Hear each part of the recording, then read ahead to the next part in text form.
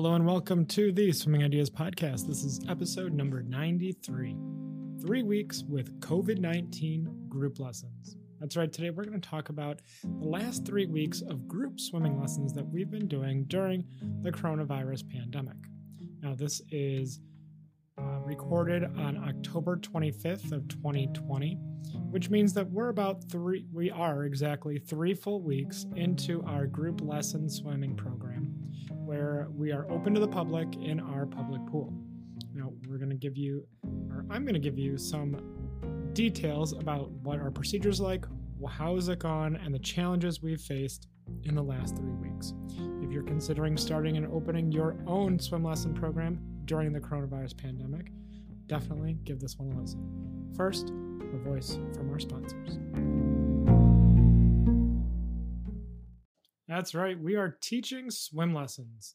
And we have 3 groups going across 3 hours, and with a limit of 8 participants per time slot. Now, these are 45-minute lessons where our teachers are teaching from the deck. Now, at first, I want to give you a general what's it been like. To begin with, it's been very different. It's a very different thing to be teaching your group lessons with kids as young as 5 that we don't have an instructor in the water with them. Now, there is an opportunity for the instructors to be in the water if needed, to move around benches or to be there for support if it's absolutely needed. But for the most part, our teachers are teaching from the deck. Now, I want to give you a rundown of what our procedure is, how we're doing those teaching, and what the challenges have been during the last 3 weeks. So to begin with, the procedure. Before everyone showed up on the first day, I looked at our registrations and sent an email out to everyone detailing our COVID procedures for the facility. That includes requiring everyone to fill out a COVID screening form with basic questions about, have you had a fever? Have you come in contact with anyone with a fever? Or have you shown any signs of COVID? Stuff like that. Standard boilerplate COVID screening questions. Everyone that comes in the facility has to fill one out. They walk separately, 6 feet apart, towards the pool. And on the pool, we're actually blessed with it's like called an X-Take or expeller fans that are built into our storage crates. Basically, this waterproof plastic wood-looking material that we use as a bench and as a storage place. It houses a fan that sits on the bottom of the deck and sucks out the chloramines, which are that cloud of toxic gas that hangs over a pool. It sucks it out. So on top of that, we have cones with numbers on it, which correspond to different parts of the pool. We have numbers 1 through 8, and each lane has a number associated with it with each half of the pool. So for example, 1, 2, 3, and 4 would be on one side of the pool, and 5, 6, 7, and 8 would be on the other side of the pool. We keep all of the lane lines in, and we put in benches strategically in different places to accommodate our swim lessons.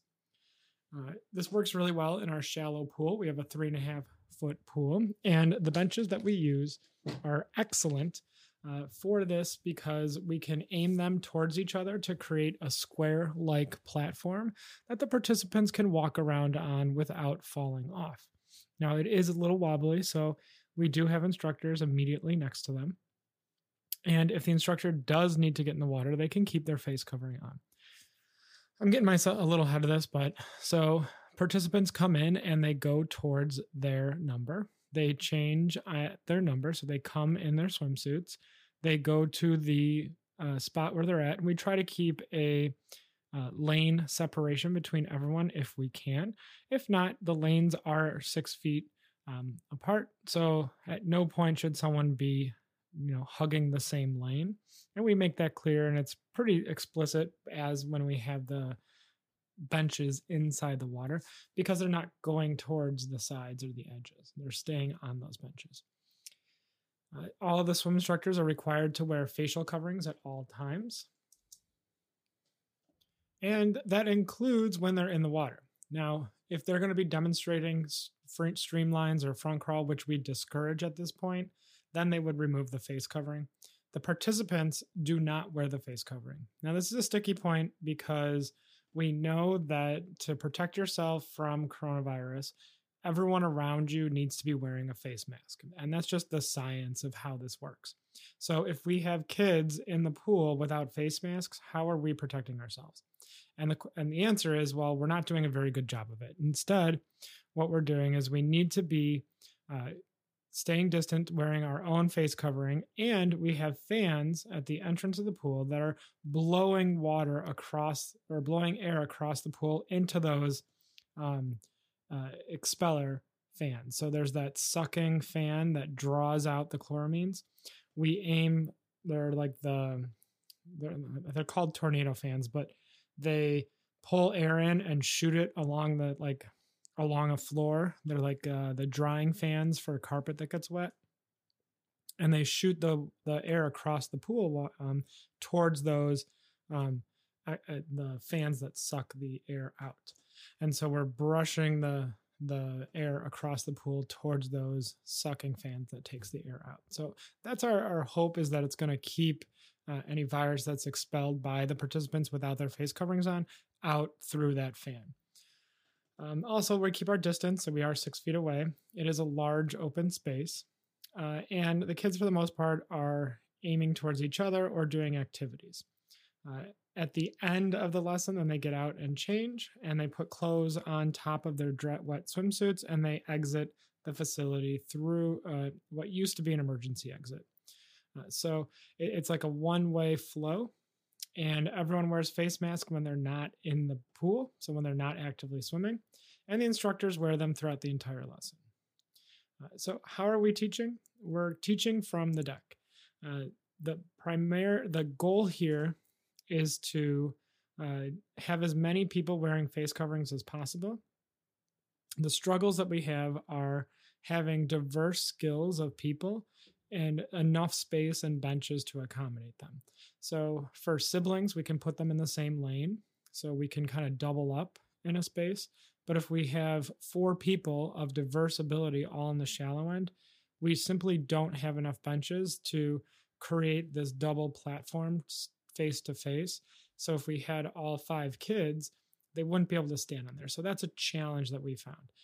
Having a diverse group of kids. The other challenge that I've really been struggling with is how to make this cost effective. Now, we're going to have to look at charging a little bit more, doing a little less time, adding class periods, and reducing teacher to student ratios. So that means instead of having the 1-to-5 ratio instructor to students, we're going to need to be having a 1-to-2 or 1-to-3 ratio. Now, even still, this is very challenging because you have one instructor potentially bouncing back between 2 or 3 different lanes that all have their own independent activities going on at the same time. The challenge here is when you have kids that don't listen, that don't want to participate, or simply can't because they're not at the same ability level. Now, we can't charge enough at this point to justify having a private lesson for everybody that shows up, though that may be something we'll go towards with, of course, a commensurate increase in fees. Another challenge is, how do we get the swimmers to move around on these benches and be engaged when they may be afraid of the water or they may not know how to swim yet? So a lot of this is building on progressions and understanding systems. And so we've really been leveraging the swim sheets and the visual skills sheets found in the digital swim lesson plans. And you can get both of these at swimminglessonsideas.com/store, and they're both available for you there. So we've really been leveraging this concept of activity 1, activity 2, and then challenge or game. And by doing this is we're kind of treating these swim lessons like they are practices for a swim team. So we're giving activities, so do this, and then we are enforcing it. So do this 4 times, giving feedback based on the attempts, give them another stimulating activity, and then we're gonna increase their interest, increase their fun quotient or level by giving them a challenge or a game. Now, some challenges could be put 5 toes above the water, put 10 toes above the water, and do not touch the bench at all. So there's varying degrees of challenges that we can do. And a lot of these challenge ideas are baked into the swim sheets and visuals, general lesson plans that you can get on the website. So we're giving those out to our instructors. We're making sure that they have them in hand to draw from. But getting the swimmers moving has been really hard. So we have these 2 brothers that aren't very good at listening. They argue with the teachers. They tell them that they don't have to do things. They wander off on their own. They chant and scream and cry and refuse to participate. And one thing I'll note here, the parents are not allowed on the deck. That's right.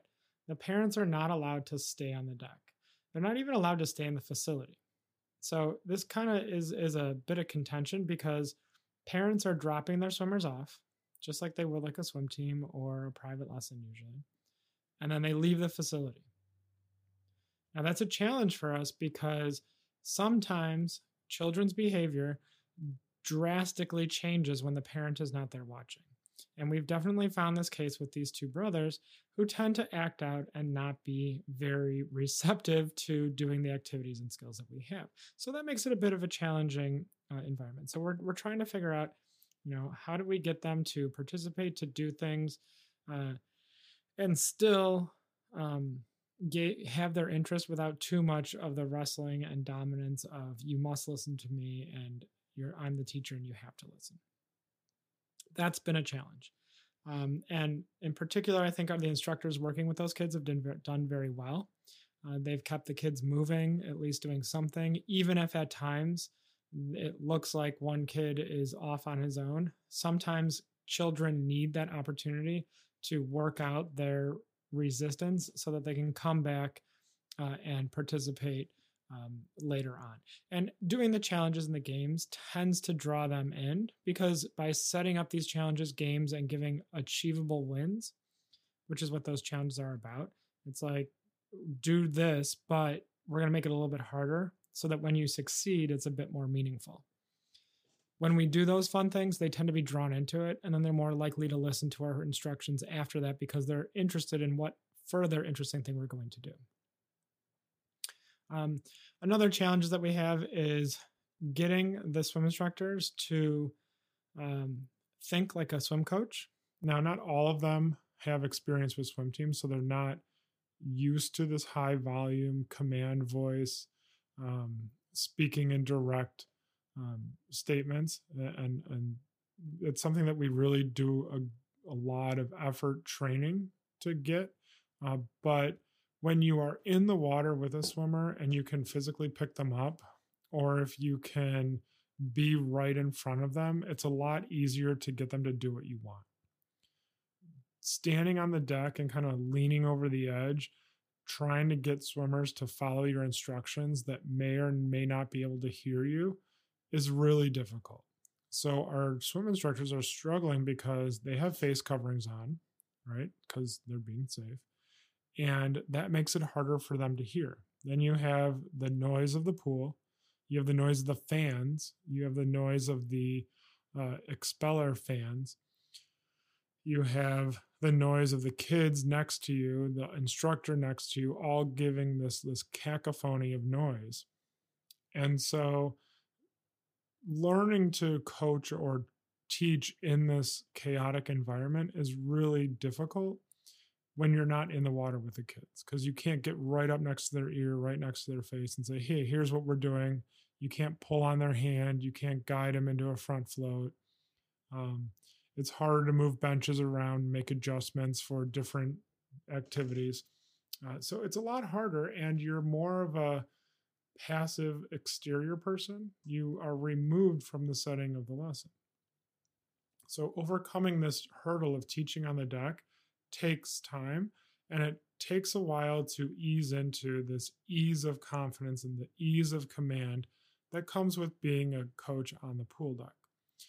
I feel comfortable in this because I coach every day for the most part. So I've been doing it for over 10 years at this point, 12 years now. I'm comfortable getting on the pool deck and saying, okay, here's what we're doing. Here's how to do it. First person, ready, go. And then expecting those commands to be carried out. It's harder for new swim instructors to do that. And I understand that because it's something that you grow into. And especially when it's difficult to be heard, it's difficult to be loud enough, it's hard to do as well. So that's another challenge that we're running into. We can overcome that through practice, through training. One of my leadership participants just went through a training with a new hire designed to effectively communicate with swimmers by actually quantifying how to get their attention and then how to give feedback. It was an excellent training, and I thought he did really well. And it's something that he came up with on his own and then turned around and taught a lesson and had a lot of hard time doing those things that he came up with as a training. So it's kind of funny how that worked, but I think a lot of his struggles was the face covering that he has makes it very difficult to hear people, to hear him. And he might need to have a different variation of a face covering that is less dampening of his voice. So those are kind of the challenges we've run into, the not listening kids, the cramped space, the limit of resources, the need to have private lessons pretty much, and not having that available. The struggle of not being in the water for kids that we would otherwise be in the water with, getting them to do things on their own without someone there to support them. That's really hard. So that transition period between going underwater and doing glides. So if you know what I'm talking about is you might have kids that are comfortable going underwater, right? They put their face in, they kind of like are comfortable not standing for brief periods of time, but gliding across a gap or gliding across the water, completely not touching the bottom or anything is a big leap from just going underwater. So generally we get over that by doing lots of repetition and lots of supported glides. And it's hard to kind of overcome that without you being in the water to help. So that's one of the struggles that we've encountered. Getting them moving, of course, and then the staff to swimmer ratio is a bit harder to do. So there's some positives. The kids are really resilient. They take to this new situation really well. And I've been coaching since July with kids, so in groups of 8. And I'm still amazed at how readily they'll show up with their face coverings. And they won't take it off. They won't remove it. They'll leave it on. They put it over their nose. They put it, like some people don't put it on their nose. They wear it correctly and they keep it on. And then they take it off when they go in the pool, and then they get out of the water and they put it on right away. And they just adapt to this normal that we've established through repetition, through clear guidelines, through, unyielding, rigid, this is what will happen kind of behavior. But as long as they fall within those rules of, what you should be doing and where you should be doing it, I'm talking about like where to stand, where to put your face covering on and stuff like that. Stay in your lane. Don't socialize with kids too close. As long as you put these guardrails up and give them leeway within them, they'll stay there. Like they're not going to deviate from these clearly defined, rules and guides. As long as you get, you talk to them like they're people, because they are. And you interact with them in a positive and encouraging manner. So, there are times where I'm like, stay 6 feet apart, put your mask on, and, they will do it. I'll say that with a stern voice, but then in the next sentence, I'll be asking them how many cheeseburgers they ate in the last 2 days. If you didn't know, cheeseburgers are my favorite food. So, uh, they're very resilient and they adapt. So I'm less worried about the kids and how they're handling the situation and the experience of swim lessons, because they generally tend to have a good time with it. The troubles we'll have are kids that can't be without their parents. In which case, that I forgot to say this, we had a kid sign up for group lessons that's 3, and that's simply too young for the situation that we're in right now. So I contacted the parents and asked them to have at least one parent come in the water with him during every lesson. And then our instructor teaches the parent as well as the child. So the parent is in the water doing all the support things that the teacher used to do, and is an active part of the lesson. So how you'll need to start thinking about how to rework your lessons to accommodate having parents involved in it so that they can take care of the kids if that's appropriate, right? So treating it like an extended parent-taught class, which is a great segue into the parent-taught class. It's been going great. So if you go to swimminglessonsideas.com right now, you can, and I don't know if this will stay at live, but you can go to practices and then click on that again, and you'll see every lesson and practice that we've done for our swim team and our lessons in the last month and beyond. There's like 300 different practices. But you can see the parent-taught classes that we've been doing right there, and you can follow along with it. And you can even use it if you have a television or a projector of some kind, or just using your phone. It's fantastic. We have a big, large screen TV that we wheel out, and we play the songs from YouTube on the TV for the kids in the parent-taught class while we sing on deck together. And then we leverage the images and pictures and guides that we have for the teaching swimming course and from the teaching swimming course. So how to hold front floats, how to hold back floats, how to do getting in from the side, how to pass to the wall, how to pass to another person, twinkle, twinkle, little star. All the things are all on the website, and you can check it out right there. So that's been going really well. The tools that we've really been using a lot are the swim sheets, which you can get on swimminglessonsideas.com, the digital lesson plans, which you can get there as well, and then also leveraging a lot of the stuff from the website put together into a lesson plan that's available that you can see under Practices tab. So 3 weeks with COVID-19 group lessons so far has been going really well. A few challenges, but nothing that we can't overcome. And hopefully, if you're having your group lessons, you are having a good, mostly a positive experience as well. We've been pretty diligent with